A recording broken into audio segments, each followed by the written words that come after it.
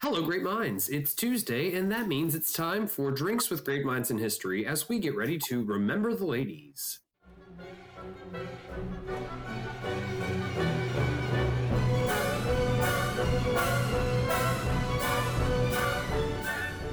So welcome to the show, everyone. Nothing like a lie to start off season 4, but scheduling and traveling made it easier to release the Women's History Month special before my solo on Jeanette Rankin, which will be out next week. So yeah, that's what I did. As always, though, I'm your host, Mr. DGMH, otherwise known as Zach DeBacco. And as we sluggishly meander into season 4, I invited... Okay, it was Kelly's idea, I'll be honest with you. It was a good idea after scheduling crisis after crisis after crisis, and me sending 17 texts. Kelly came up with a good idea. Let's just invite the ladies for our Women's History Month special. And I think that's totally fine. Plus, you never know if Luke's going to show up for the recording anyway. So had to get one shot in. Anyway, so I brought on the ladies of DGMH together to share the stories of some women that we think had a profound, sometimes overshadowed impact on U.S. or world history. I think we said U.S., but I guess it's anything. And to do that, of course, I am joined by the first lady of shots, old three-finger Jack herself, Kelly Rozelle. How are you, Kelly? Welcome back to DGMH. I'm great. It feels like we haven't done this in a long time. It's been 2 months, I think. 2-3 months, yeah. I think, yeah. Probably close to that by the time we finally record and release this. It has been a long time, but we're glad to be back. Absolutely. Anything that you want to say before we move on to our next guest, or just a quick hi, hello? I'm glad Sherry's here. I feel like it's even longer since I've done a podcast with her, too. I know. Sherry's our rogue recorder who sneaks in.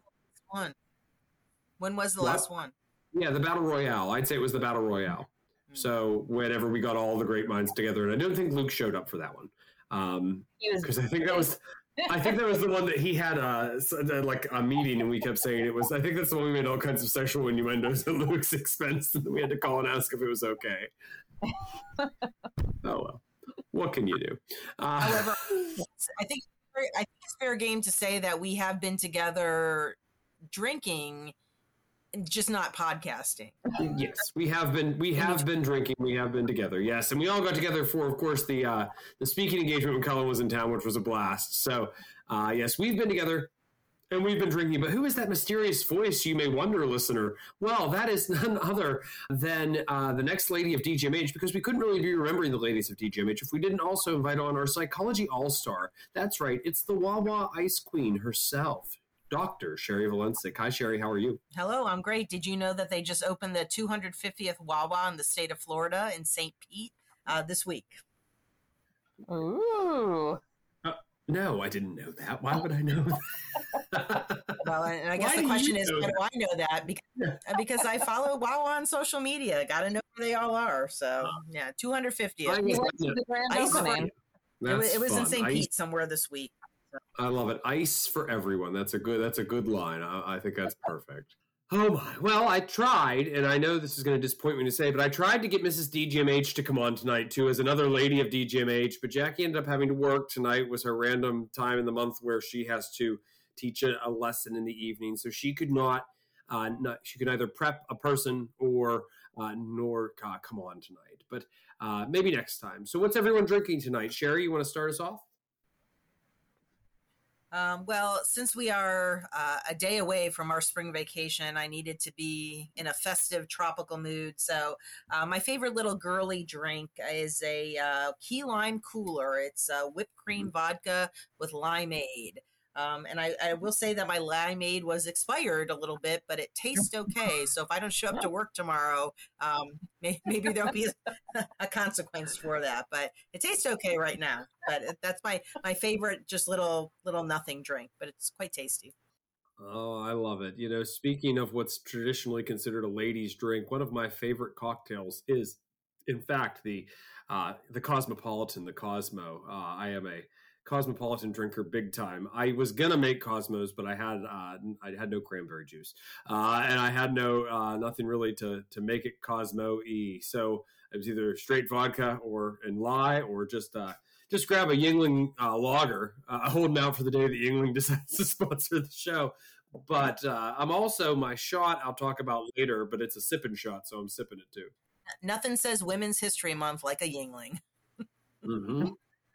On DGMH, that's kind of true. Kelly, what are you drinking tonight?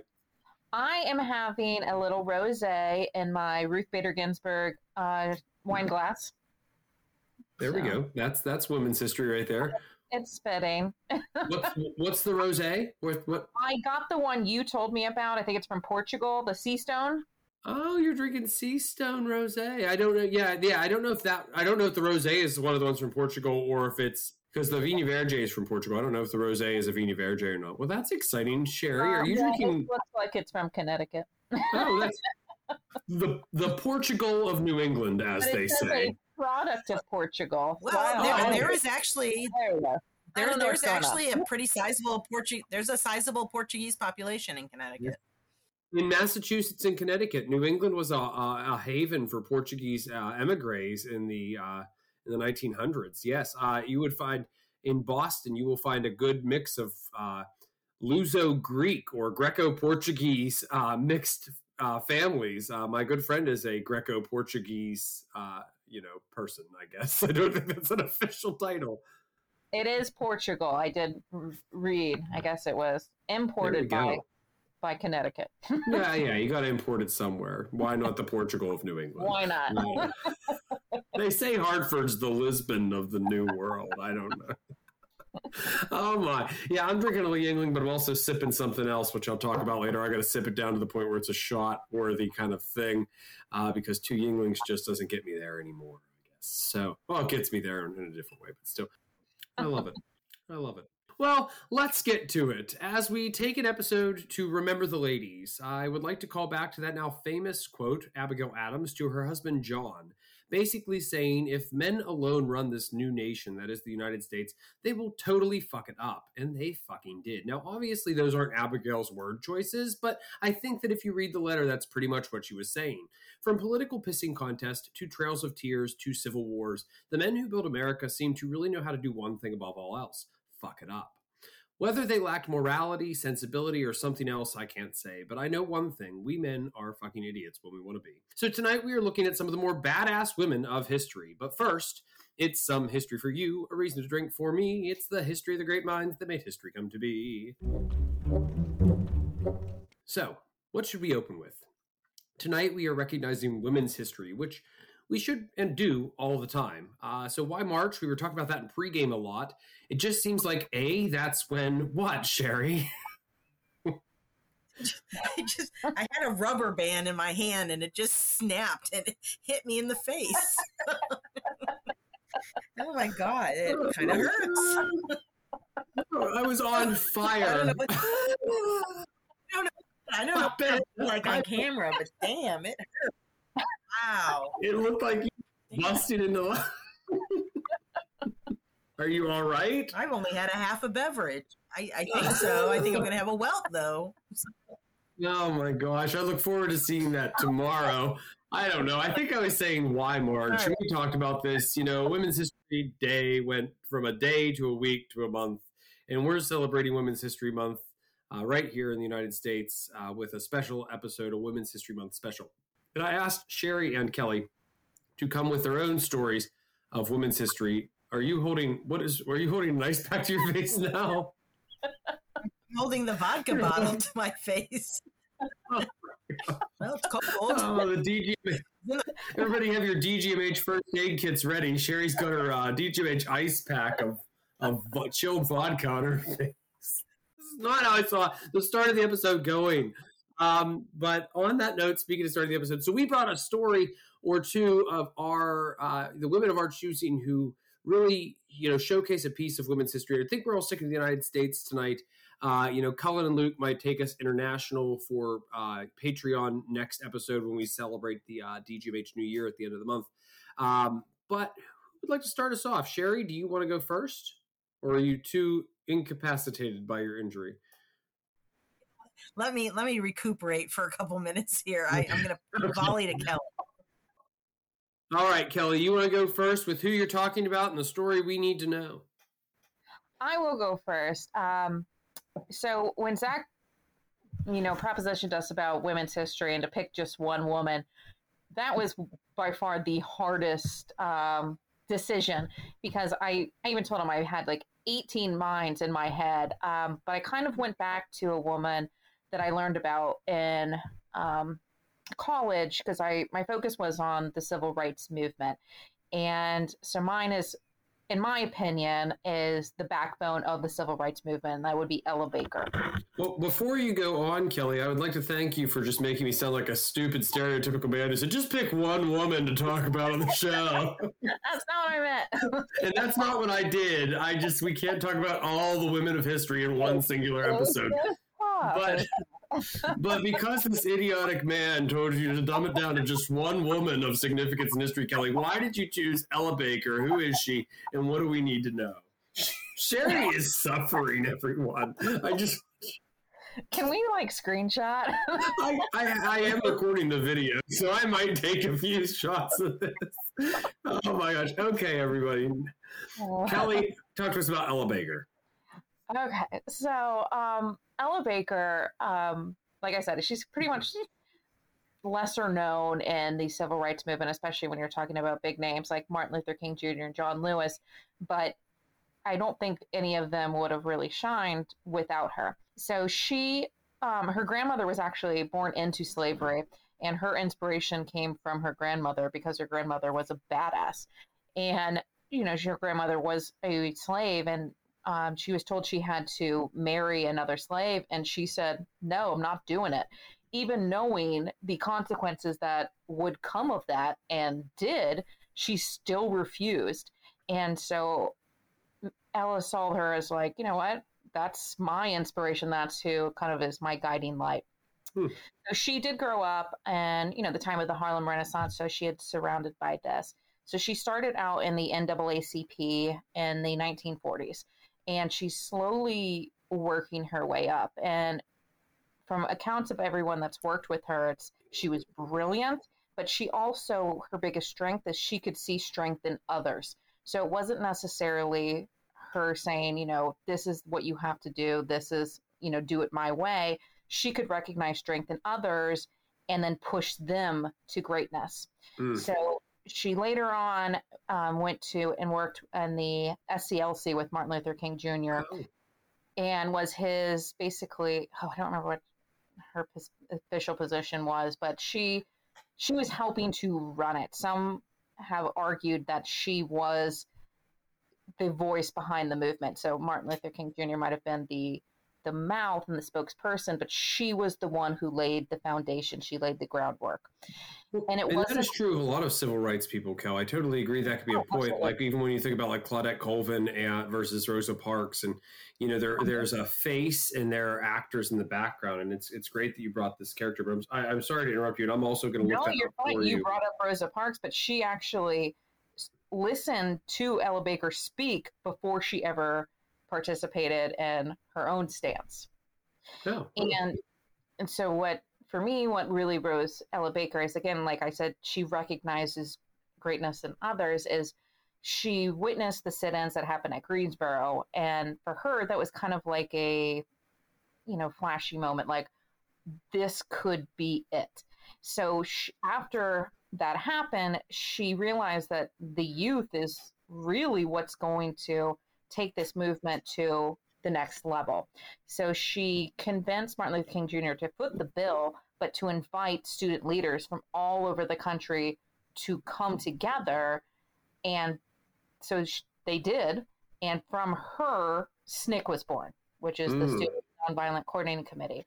And so I wouldn't say that she's technically the founder, but it wouldn't have existed if she didn't ask them all to come together. And really, she pushed that. So she ended up leaving the SCLC and was helping form SNCC, who then did the sit-in movements, who participated in the Freedom Rides and Freedom Summer. So all of the big movements that happened in the civil rights, she laid a hand in that. And I think those movements are ones that led to individual changes that are part of the larger civil rights movement that I think sometimes get glossed over as like a vocabulary term in a textbook. And that's probably part of the reason why, like Ella Baker, it wasn't until you said the SNCC, the SNCC, right? Yeah, that I knew exactly what I knew about her. And it all kind of snapped back. I've always taught her as a leader of that. Maybe not, I've never said founder, but I would now if I had to teach that context. I would say a background of it. And, she understood that this was a bigger movement than just, it's not just one person, it's all of us can do something. And then to recognize that the youth could play such a big role, I think was huge. Well, look at Gen Z now. I mean, we talked about work experiences and how teachers have changed their opinions on things. And I think that Gen Z's played a role in that for a lot of us. And COVID did too, taking back our time, seeing how work can function, especially for millennials and other generations. I can only speak for my generation, but it's been an awakening of sorts to see, wow, work doesn't have to work that way. But you got to welcome the ideas of other generations that are different from yours to really see that. And that's great that she was a figure that could do that. So anything else you wanted to say? I wasn't trying to cut you off. No, not at all. I feel like she is almost an unsung hero. And I didn't even know who she was until I was in college. Right. But she spent her entire life advocating, for racial injustice. And I feel like she does need to be celebrated because I don't know how successful the civil rights movement could have been if she wasn't there. She seems like the bull that keeps it, like forces it forward, even if she does, and she doesn't care. Her goal, it seems to me, in my short research that I've ever done on her, is success of the civil rights movement, not individual fame. It didn't matter what she got out of it; it mattered what the movement got out of it. And I think if you look at any list of top civil rights leaders, Ella Baker's going to be on it. But you're going to have to go look. Most people are going to have to go look up Ella Baker. You know what I mean? Even me. She seems like the bull that keeps it, like forces it forward, even if she does, and she doesn't care. Her goal, it seems to me, in my short research that I've ever done on her, is success of the civil rights movement, not individual fame. It didn't matter what she got out of it; it mattered what the movement got out of it. And I think if you look at any list of top civil rights leaders, Ella Baker's going to be on it. But you're going to have to go look. Most people are going to have to go look up Ella Baker. You know what I mean? Even me, as a person who studied history, I didn't study U.S. history. Sherry is raising her hand. She had to look up Ella Baker. Is that what you were saying? I will tell you that I was a women's studies minor in college, and I'd never heard of her until Kelly mentioned her. So I've just been looking her up as well. And that's the glory of the show. That's probably true for a lot of listeners. There's the levels of the people who listen to this are historians to history lovers to just the person who likes history or studied history a little bit, to my dad who never studied history and learns in every episode of the show. Is sometimes shocked to see that they knew of this person but never really knew anything about their importance.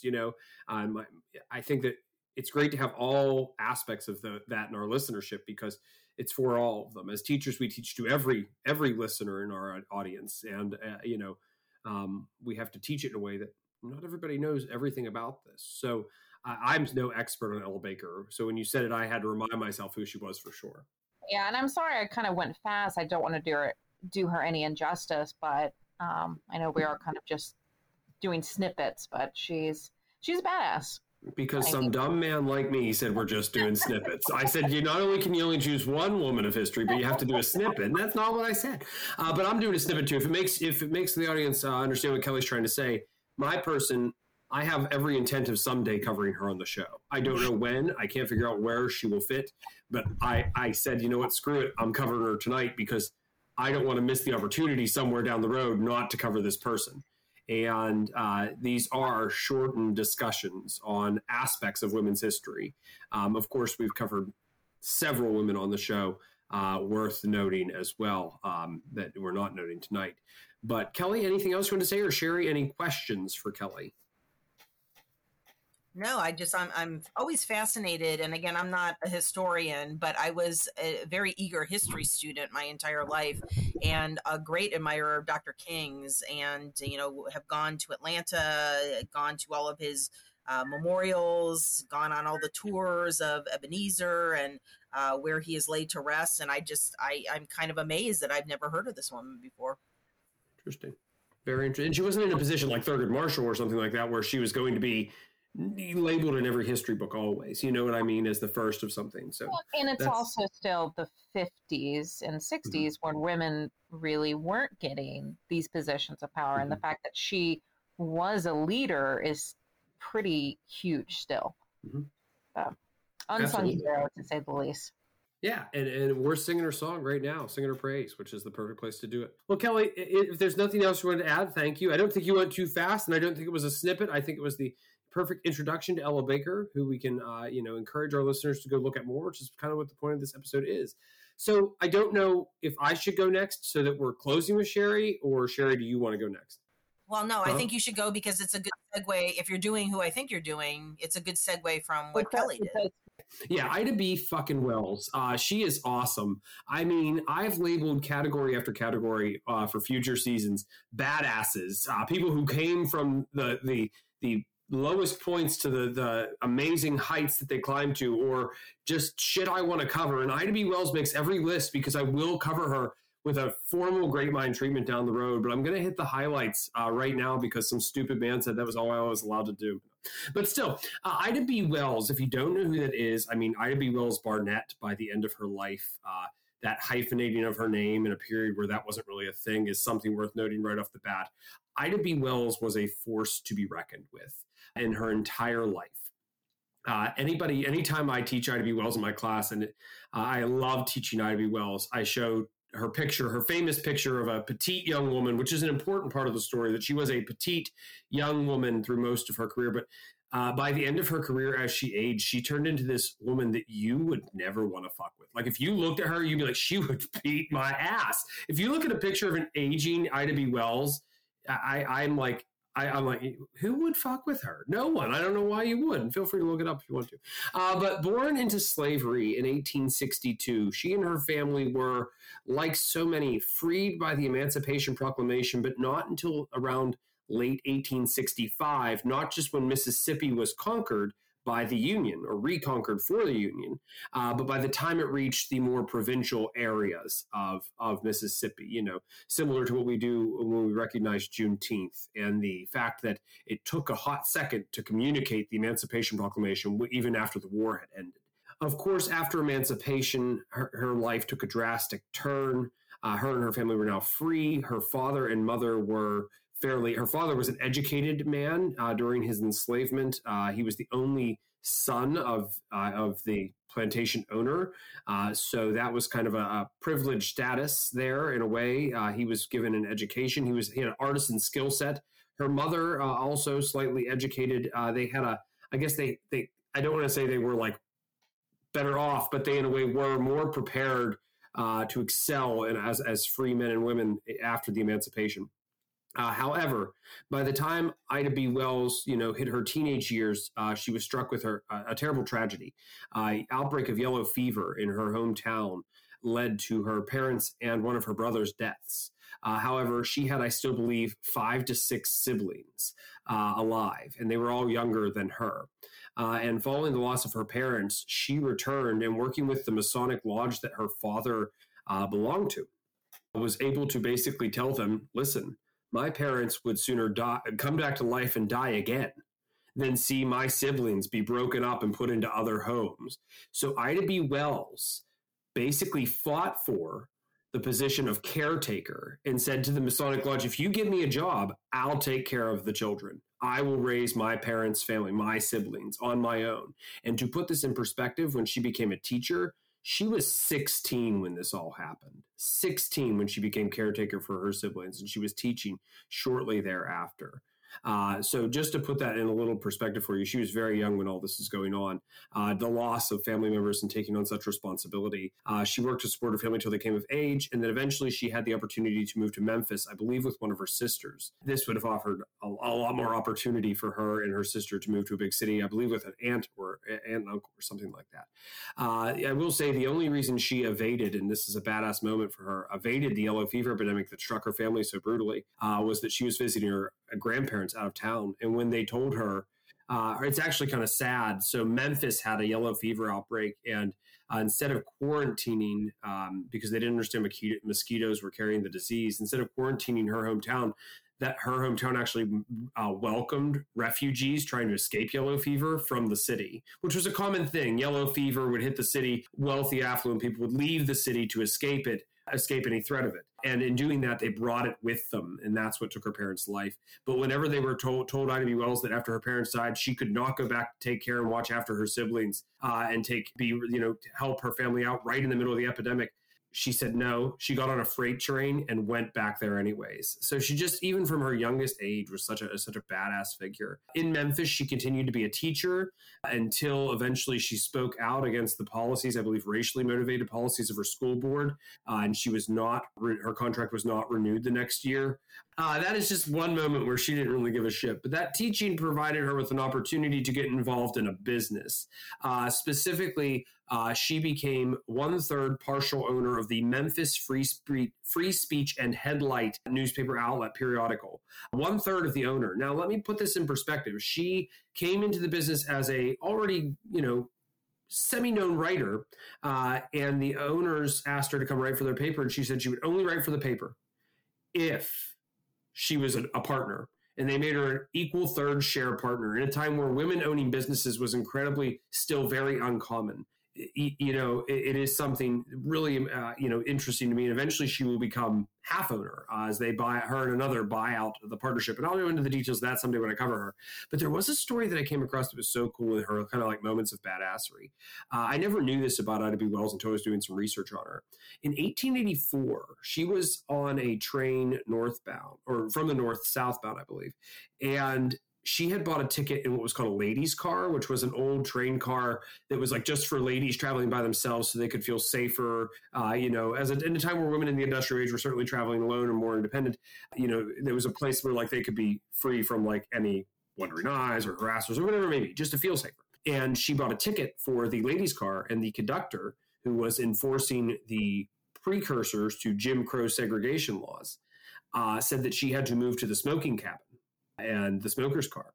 And she refused. It got to the point where they moved her luggage and she refused to give a receipt. And this petite young woman, I would say she was young, she was small, and when the conductor tried to forcibly remove her, she refused. She like braced herself like a toddler who doesn't want to be picked up, almost slamming into the seat, and refused to get up, to the point where I believe she had to be formally escorted by multiple figures off the train. And I think like the sleeves of her coats were ripped off in the process. Like, it was that aggressive of an attempt to remove her from the train. She ended up suing. And then before the suit was done, she did it again and sued again. And in both cases, she won her case in the Tennessee court system. She won $500 and later $200. And this story is just so cool because she won her case, and then the fuckers took it to the appeals court, and it made it all the way to the Tennessee Supreme Court, which struck down her decision. They said something like, the Tennessee Supreme Court decision was something like, "We think it is evident that the purpose of the defendant in error was to harass the train conductors with this lawsuit, that she was doing it for like revenge, not to combat some sort of social injustice. And it was not necessarily, about the ticket or anything for such a short ride. It was a bullshit decision. But I didn't know that she was, fighting this fight not 12 years before Plessy versus Ferguson brought about the same issue and led to the legitimization, I guess, of Jim Crow segregation. Of course, as an author for Memphis Free Speech and Headlight, she advocated against lynching in the American South. One of the things that got her started as an activist was the death of Thomas Henry Moss and others who were killed by a lynch mob. Thomas Henry Moss was part owner of a grocery store called People's Grocery. And when you really dig into the details, and this is a quick overview of it, one of the people of the lynch mob who executed Thomas Henry Moss was a rival grocer. The business was doing too well. And through Ida B. Wells' writings after this moment, she began more actively writing against racism in Memphis, in the South, and actually encouraging people to leave Memphis. And she wasn't the only one, but her writing was getting more and more popular. And as she encouraged more and more people to leave Memphis, there was actually an economic crisis as too many African-American families left Memphis to escape racism and segregation. It led to like an economic collapse of the city temporarily. So Ida B. Wells is making a bit of a name for herself, certainly as a radical. In her Southern Horrors, or I forget what the other one's called, the Red something, I can't remember what it's called. I'd have to go back into my notes somewhere and dig it up. But either way, her writing became more and more aggressive towards lynching in the American South. And that's kind of what she's known for. One thing I always love about Ida B. Wells is she told the story primarily through statistics. She used irrefutable facts to just discuss the horror, I'm going to use the word epidemic of lynching that was in the United States. I believe in just 50 years or so, thousands were lynched. And I think the statistic is like 70% or more of them were African Americans. And then if you dig into another 20+% of them, they were people who whites that sided with blacks in the advancing civil rights and equality. And this is through into the 1920s. Of course, I mean, federal anti-lynching laws, formally came in the book like a year or two ago. So this is a dark stain on American history. But the point in bringing all this up is that she is by far a radical. She did not let anything stop her, not the fact that she was a woman, not the fact that she was a minority, a person of color. She was willing to buck any system that stood in the way of rights that she felt she deserved. And of course, those rights will continue to be centered around race, but as a woman, also enfranchisement. To continue on, I will say, while touring the North and doing a speaking tour and then settling in New York for a brief moment, simultaneously when her partner fled Memphis, fearing for his life, their print shop was burned down. Their business operation was burned down, and they never went back to the South for some time. It was from there that she became kind of a big voice in the early phases of the civil rights movement, in the days of like Frederick Douglass is a friend of hers. For example, in her book, Southern Horrors, he wrote the preface to that book. So she is with and working with every major early civil rights activist. She often feuded eventually with Booker T. Washington for his kind of acquiescence to, the situation that they faced in the American South. And it's one thing to say W.E.B. Du Bois and Washington feuded back and forth, being in different worlds. Ida B. Wells was in Booker T. Washington's world, in the Deep South, in Memphis, and she was still fighting it. And she did not like the way that he did not, his plan to advance it. What pisses me off is she was like Kelly kind of said with Ella Baker, and Sherry's right, it was a good transition. She was a founding member of the NAACP, but wasn't like regularly invited back because she was often seen as too radical. And she was not like regular attendance or really listed as a founder. Now she's listed as a founding force behind it, but as an early, you would see it associated with people like W.E.B. Du Bois, but not Ida B. Wells. She founded several other groups along the way that continued to oust her for often being too radical. And what I see by too radical is when men were involved, that meant too activist for a woman. And when women were involved, too aggressive to gain support from the general population. And that's kind of the two things that kind of got her ousted from many of these groups. One of my favorite moments was, though, Jane Addams, a white woman from Chicago, founder of Hull House, the settlement movement, a helper of poor people, immigrants, populations, etc. Big force, a great figure. She actually wrote heavily against lynching. And Ida B. Wells actually wrote an essay praising her, advocacy of the cause against lynching and outright saying that lynching of minorities or anybody is wrong, that it violates constitutional rights. But in Jane Addams' writing on lynching, she actually said that we should assume that we should give them the benefit of the doubt, that I'm sure there was a reason that whites in the South resorted to this, that they felt they had no other option. And I was like, oh, fuck, Jane Addams said this? Like, I was a Jane Addams fan. I'm like, oh, right, a decent person. And then Ida B. Wells is like, I value, she writes this counterblast. She's like, I really value that she's combating lynching. And I value Jane Addams as a person. She works with her a lot through her career. But then she goes on to call out the total bullshit of Jane Addams' writing. Like, you cannot give them the benefit of the doubt. That's appeasement. That's like just giving them a free pass. But from there, she'll go on with others to protest the Chicago World's Fair. It was around that time that she married Ferdinand L. Barnett, who was a rare gem of a nice guy who actually supported her continuing her career. And she never stopped working once they had several children, often just traveling with a nurse and her several kids as she went on speaking tours. One of my favorite moments in Ida B. Wells' history is that whenever she was part of a suffragette march, she was told to march towards the back of the group to not aggravate the masses.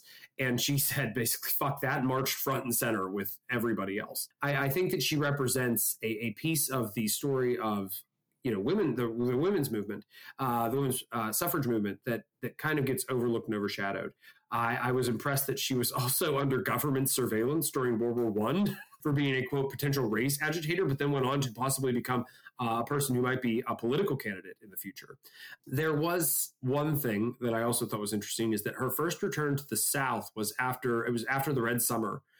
in which riots and massacres throughout the United States broke out in response to race relations.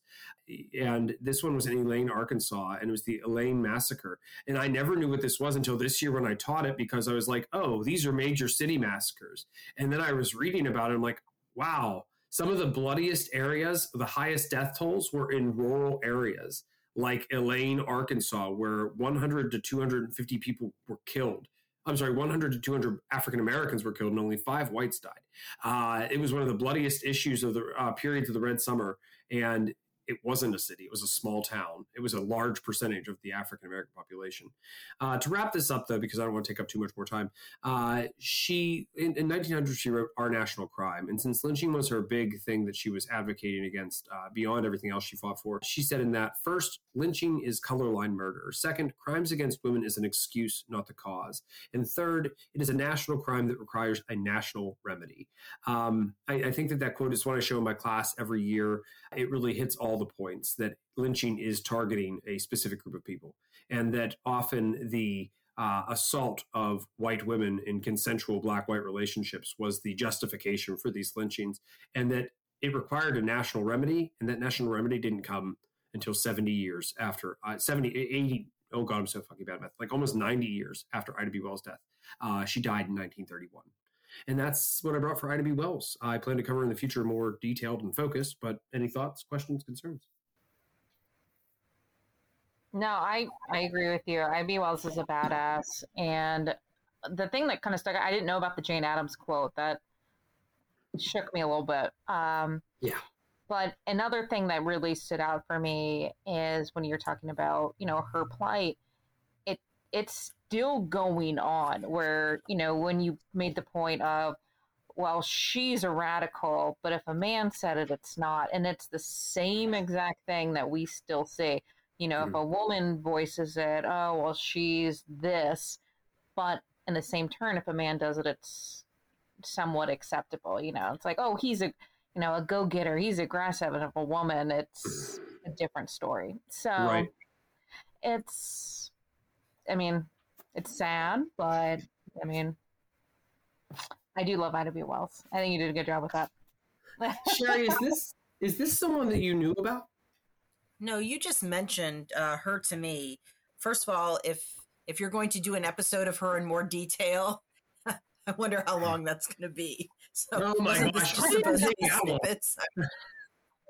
never said snippets, and I wrote. I told Zach I love the episode he did on Julia Tafana because it was 17 minutes. That was great. That is my attention span. But be that as it may, I don't want to take that away from the history of Ida Wells. But, it occurred to me when you were talking about her and then, my ignorance with the person Kelly brought up that, the field of education really needs to start rethinking how they offer United States history classes to students at all grade levels, because these stories are lost in the absolute breakneck speed that teachers have to fly through such important pieces of our history. And these people are going to get lost unless somebody does something about it.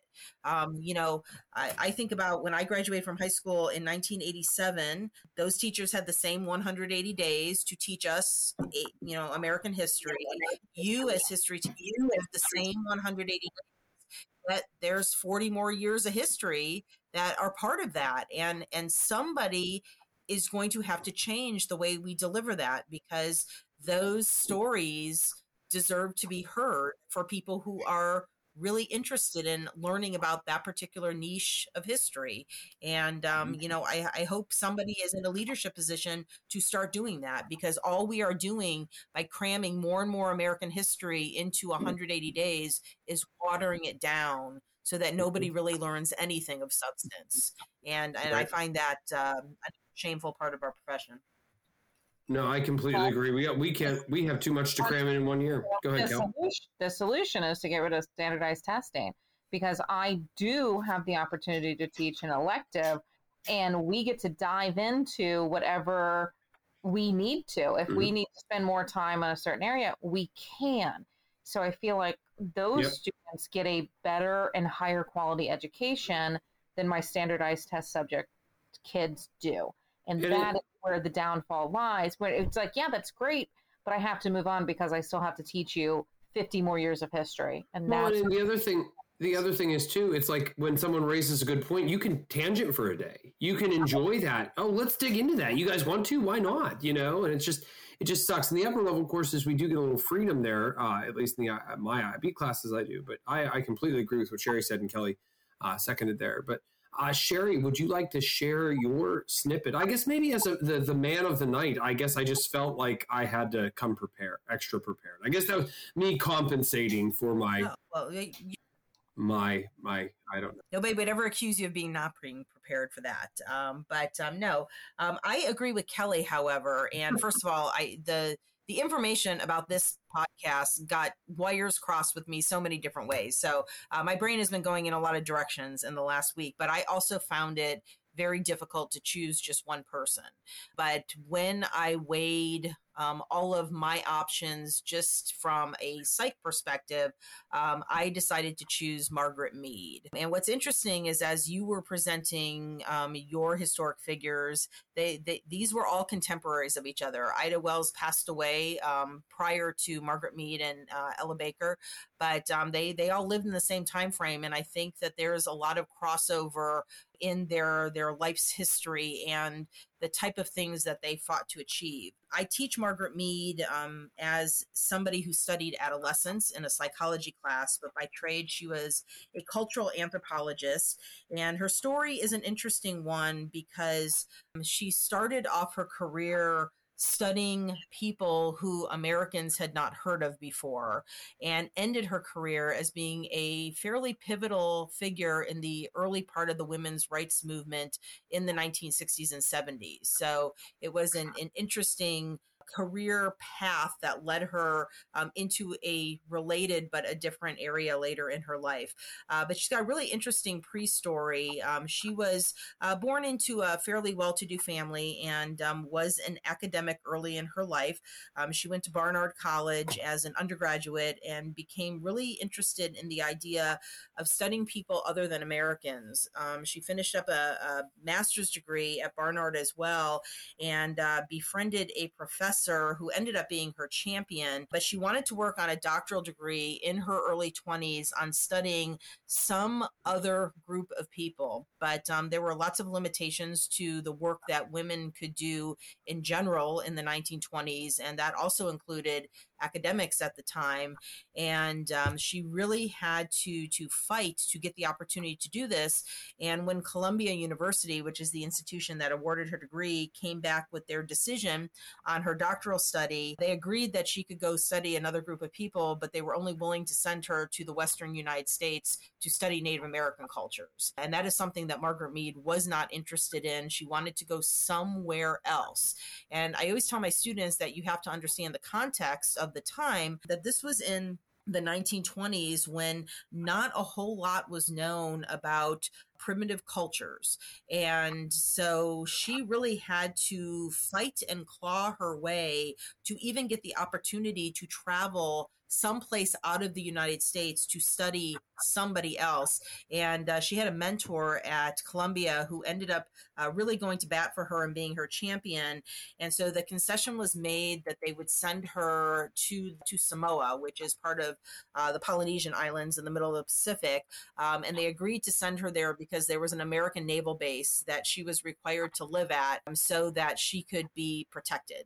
Because again, they were sending a young woman into an unknown area.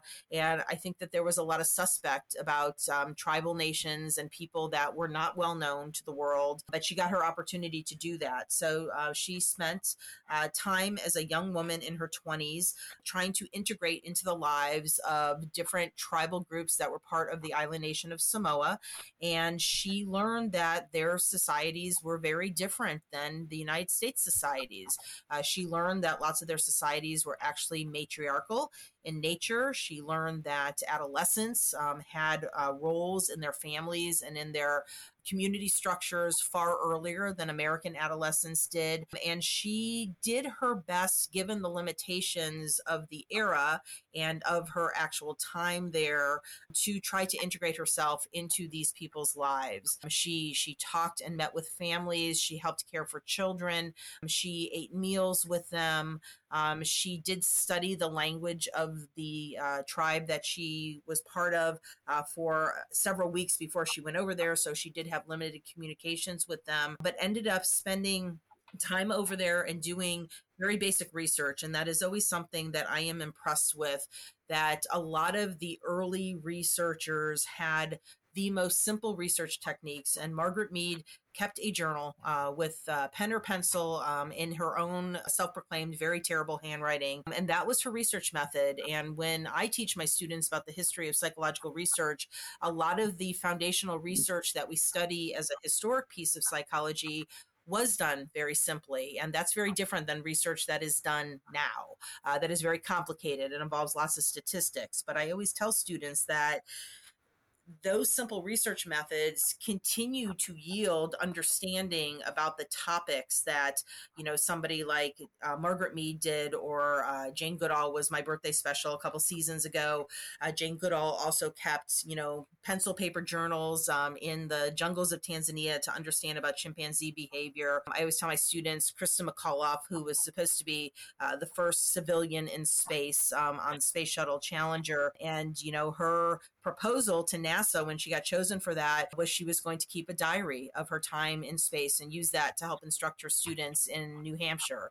And so, journal keeping and diary writing has always been a very valuable source of research. And so that's what Margaret Mead did. When she came back to the States, she finished up her doctoral dissertation and ended up publishing a book about it called Coming of Age in Samoa. It was a book that featured her observations of mostly female adolescents and their roles in these island cultures.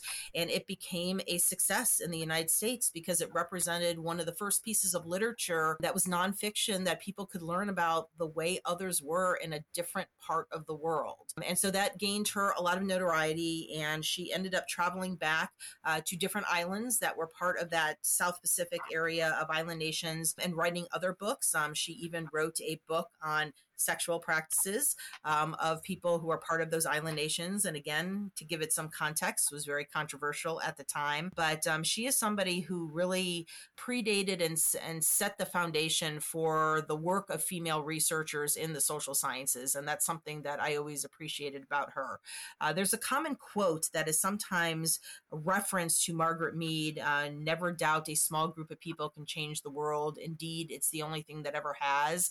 And there's actually no evidence that she ever said that quote, but they think it's been paraphrased from different articles that she wrote toward the latter part of her lifetime. But that is sometimes how people know about Margaret Mead. But in the later parts of her life, she was a teacher at a variety of universities.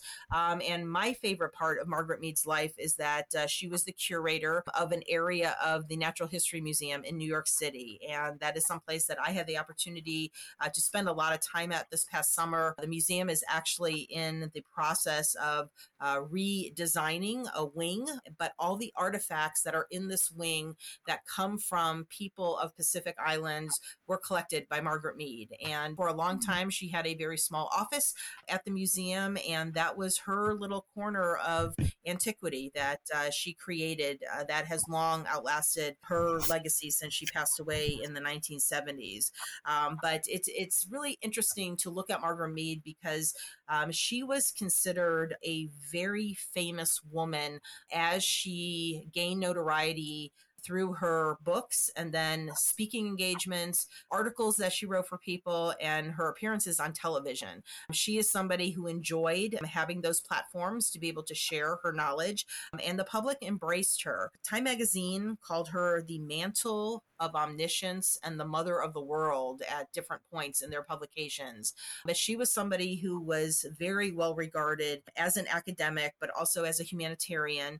And then toward the end of her life, she really became very instrumental in the women's movement in the United States because she knew that women held different levels of responsibility in primitive tribal nations, and yet in a sophisticated country like the United States, they were still relegated to remaining at home, caring for children, tending to their husbands, and although that is important and worthy work, there should have been more opportunities for women. And so she really was very vocal about that toward the end of her life.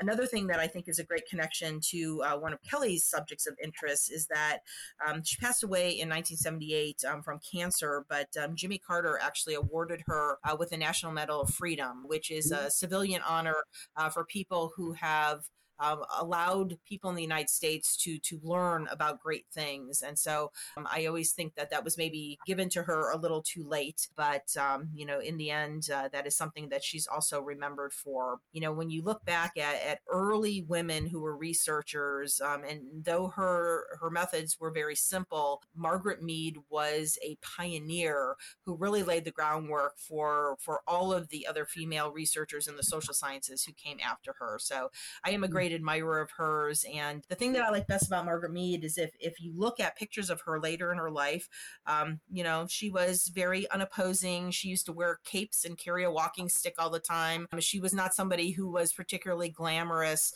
but she was an academic powerhouse and always willing and very passionate to speak out about things that became very dear to her in her studies. Well, I love that. Is she on your wall of heads? She is. Yeah, she's up in the front of my room. So that's where, that's when we've talked about her before, because I had no idea who this was when you said Margaret Mead. But the whole time you were saying it, and finally you said in my mind went to Jane Goodall. So many parallels drawn there, just about how they were treated when they were sent away. The other thing is, Kelly and I both got this look when you started talking about sex and psychology again. We both got this look on our face like, oh, fuck, here she goes again. So what just happened to Kelly? What just happened to Kelly? Kelly's zooming in and out. Well, but those were taboo subjects. And for somebody, when you talk about somebody like Ella Baker, Ida Wells, these women who were dogged in their passion to try to convince more and more people that their beliefs were the right beliefs. And I think that they share that with Margaret Mead. I think what makes Mead a little different than even Jane Goodall, and Jane Goodall admits that, the reason why she was hired by National Geographic to go do that research is because she was a young, good-looking girl. I don't think the same thing applies to Margaret Mead, but it doesn't. They were both just so fundamental in what they have contributed to women in the field of research that they did, and I think that is kind of a different area of world history or U.S. history that, of course, is never taught in history classes as well, but nonetheless important and fascinating too. Very fascinating. What a fascinating story. Kelly, did you have any thoughts? Yeah, just to add on, you did mention that they're all very kind of passionate, but I think one of the characteristics that we've not hit on is all three of these women. It's not just women's rights; they're advocating for human rights. So I feel like that needs to be said as well, because women have always been, kind of these second-class citizens, especially in the time periods that all of the three women we discussed were second-class citizens. So they're not only fighting for other humans, like everyone, but they're also fighting for women as well. So it's not just that one aspect. I always point out the asinine reality that women are a minority group, and yet at 50% of the time in the population of the United States, they are the majority of the population. And I'm like, listen to that simple fact, class. Listen to that simple reality. It doesn't make any fucking sense that it should be that way. But, well, that was awesome. What a great group of women. Of course, we'll come back for final thoughts, but I want to take a quick 5-minute pivot or so to Patreon for a quick last call. And then I got to get these ladies out of here because I know we're running long. But because, I talked about other people else too. But, well, that was awesome. What a great group of women. Of course, we'll come back for final thoughts, but I want to take a quick 5-minute pivot or so to Patreon for a quick last call. And then I got to get these ladies out of here because I know we're running long. But because, I talked about other people else too. Either way, listeners, we're going to recap on the character from the season 4 premiere, Julia Tofana, in our Patreon discussion real quick. as well as get Sherry and Kelly's thoughts on the theme for season 4, What If. So listeners, just follow the link in the show notes to get access to this exclusive last call bonus episode with me, Sherry, and Kelly. It's fun bar talk too, It's something to ponder, but I also hate it because it's like, well, that did not happen. So yeah. It's like I said in the episode. It's, as a historian, not my favorite. As a teacher, hate it. But as a podcaster, why the fuck not? So that's our discussion on What If. And Julia Tafana, Patreons, thank you for your support and supporting the show. It's good to be back on Last Call and Patreon land. We kept it pretty clean that time, which is odd. Probably because Colin and Luke aren't here. We bring out the best and the worst in each other, but we'll see what happens next time. But listeners, if you want access to that exclusive Last Call episode where we discussed the legacy of Julia Tafana, as well as our opinions about what if history, you can follow the link in the show notes to get access to this exclusive Last Call episode. Well, any final thoughts as we wrap up this episode, because we have been on here just about long enough? Yeah, so I mean, I just want to get a plug as the person who is the matriarch of this podcast. I one of the things that I appreciate about Margaret Mead is that she worked well into her senior citizenry. And I think that's something that we don't talk a lot about throughout history. We talk a lot about what people do in their 20s and 30s and 40s, but props to people who are still working into the latter part of their life. And I think that's something that contributes to people having good energy at the end of their life, just always being lifelong learners. And I think that's important to highlight as the matriarch. Well, I think that's so true too, and I think all three of these figures really fought till the end until they couldn't do it anymore. Kelly, you have something to add? I would agree. I mean, Ella Baker would be the same way. I mean, there are human rights organizations named after her because her main mission was human rights, and so I think that is still a struggle that we don't have, unfortunately. But yeah. For me, it was all about, Kelly kind of hit it. I don't know if she said it in pregame or Patreon or what, but that we cover badass women a lot on the show. And I think that it's hard to find a key female figure of history that didn't have to be badass, because it was always so much of there was always some structure in the way of just simple success that would have been simple for anybody else. And I think that that's something that really just overcoming patriarchy, overcoming the system that's in the structure that's in place, it makes almost all of these figures of women's history just at least a little badass from psychology to history. So I don't know. Well, all right. Well, that's it. If you enjoyed this episode of Drinks with Great Minds in History, then we hope you'll consider supporting the show over on the DGMH Patreon page, where you can get access to everything from Last Call bonus discussions from your favorite episodes of Shots and Psych, from pregame to What I'm Teaching episodes, available to all levels: Colin Chats China and Pete Chats Portugal, the Moments series, and more. We will, polish that up for a solo episode, but there's so much on Patreon accessible to every member of every level. So we hope you consider checking it out. Of course, follow the show on Instagram and Twitter at DGMH History, and join in at the DGMH Facebook group, Drinks with Great Minds History Podcast Facebook group. There you get access to all sorts of fun chats, debates, etc. And yeah, well, ladies, what are we doing a shot of tonight? I am finally at a point where I could shoot my banana pudding sipping cream, something Sherry introduced me to long ago. So, Sherry, what are you going to shot of tonight? So my ice pack, it is a platinum 7 times distilled extra smooth vodka. It's called Platinum 7X. It's from a distillery in Kentucky someplace, but it's made by Sazerac Company.